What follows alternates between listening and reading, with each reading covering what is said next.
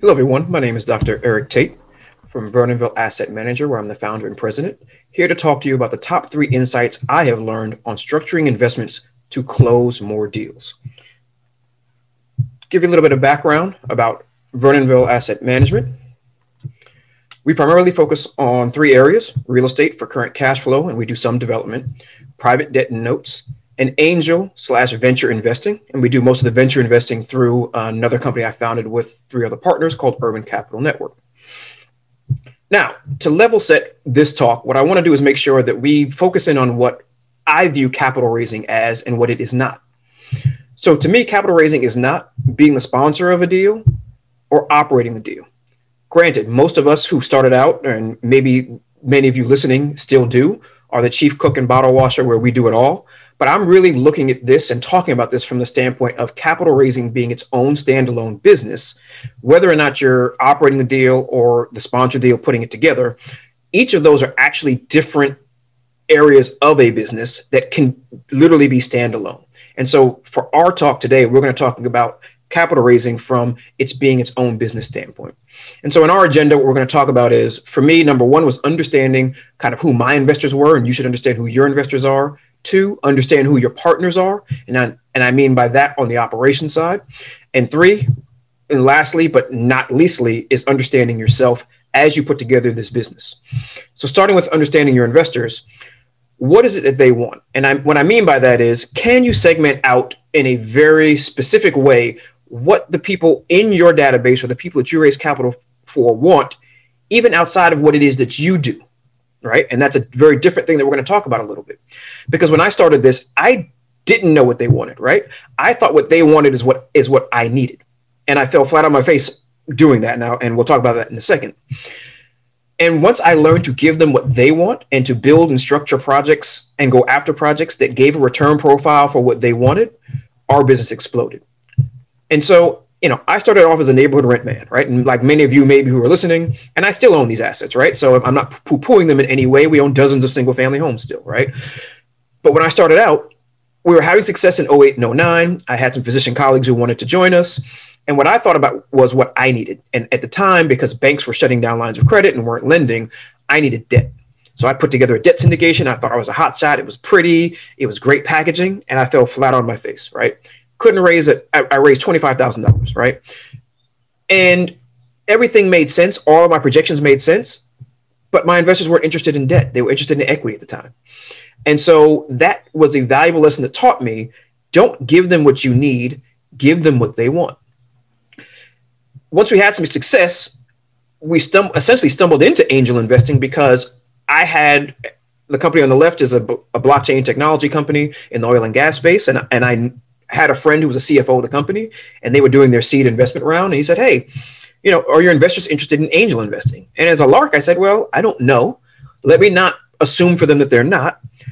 I'm going to put money in this deal. So let's see who else may want to do that as well. And so lo and behold, we put it out, and in a span of 6 weeks, we raised a little over $600,000 to be a major investor in their seed round. And they've gone on now to raise a Series A and moving into a B.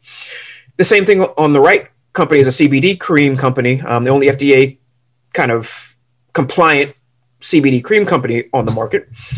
And we did the same thing in a 6-week period. We raised a little over $600,000 to be a part of this company, which has great growth prospects. And so that taught me, don't assume that just because they're investing in the thing that you primarily do, and for me, it was primarily real estate initially, that your investors aren't interested in other things that you yourself can help them in. Now, of course, the caveat is you have to be willing to invest in it yourself and believe in it. You're not just doing deals to do deals. Next, for me, was understanding my partners. Now, same thing. What is it that they need? Now, many of you guys are the operational people on your team, so you're raising capital and doing the operations. So you know what it is that you need. And so you look for investors that are going to coincide with what it is that you need in terms of what they want. But are there other people who are in adjacent industries, people that you know are highly competent, just like you are, but are capital constrained or balance sheet constrained? You being able to walk to the table with a group of investors gives you, I won't say leverage, but gives you an asset that you can use for yourself to be able to do more deals. Now, they may be deals that you yourself are not going to be the primary operator on. But if you trust the people that are in your circle, you can work yourself into deals where you get equity, your investors get access to more deal flow, and you've helped out another person in need who's in the operations business like you are. And so we graduated from doing the single families and small multifamilies into doing these large triple net commercial projects. And so these projects you see here are all triple net commercial projects. We closed on these projects over the last 18 to 24 months. And it was because a promoter in the Houston area that I had known for a few years, he and his partner, they had 18 centers between them. They had run out of money. And they came to me and said, hey, are your investors interested in this? And I said, what's your pro forma? What does it look like? And once their pro forma matched what I knew my investors wanted, I said, absolutely. And so we became the largest. I created an SPV or a fund for each of these projects where we are the largest LP in all of these funds. So we write one check. And then in this, I became part of the GP. So 100% of the proceeds flow through to our investors. I get my proceeds from the GP side of the deal, and everyone is happy. So that's just one way to think about structuring a project, that if you have investors you can bring to the table, you can get into projects, offer your investors new and diversified assets, and you yourself can gain equity in projects that you yourself didn't necessarily have to put together 100%. Now these are actually light industrial projects. So this is about 500,000 square feet of triple net commercial. This is about 500,000 square feet of triple net light industrial. All of these projects were done at the same time. This is a different group of partners here. One of my partners on this is one of my real estate attorneys, and he and his partner, same thing. They have many, many different assets themselves. They had run out of their own money or didn't have enough money to begin to do these larger types of projects. Came to me. I said, absolutely. The difference on this deal is I am not part of their GP because their banks wanted all of their GPs to sign guarantees.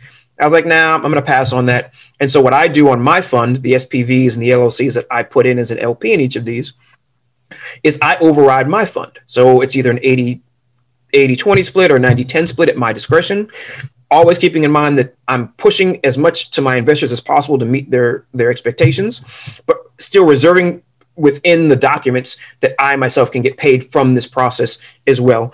Excuse me. And I'm also an investor as well from that standpoint. And so this is just another way that you can bring your investors projects that you yourself may not be the primary operator on, but you can still add value to your capital raising business as well as to your investors. And then kind of the third way to potentially structure a deal is this is a fintech company that only lends to physicians and dentists. And so I wanted in on that company on the equity side. And what I found out was the partners were selling equity out to fund the loans. And so one of my alumni brothers from college knew one of the founders. I was already going to Atlanta for a gala. Literally on the back of a napkin, I laid out for him that you're going to basically sell equity and dilute yourself to hell. Let me put together a debt fund for you. I will get equity for the amount that I raise. So you're not going to give away total as much equity as you would have trying to fund through equity. We'll give our investors a nice return. They'll make the spread between the two. And we're doing this to bridge them to their larger debt facility. And that has worked out well over the last 3 months. We've put about $1 million in notes for them, which has allowed them to bridge their $20 million debt facility that's about to close at the end of the month. And this is just creative financing, understanding that I knew what my investors wanted.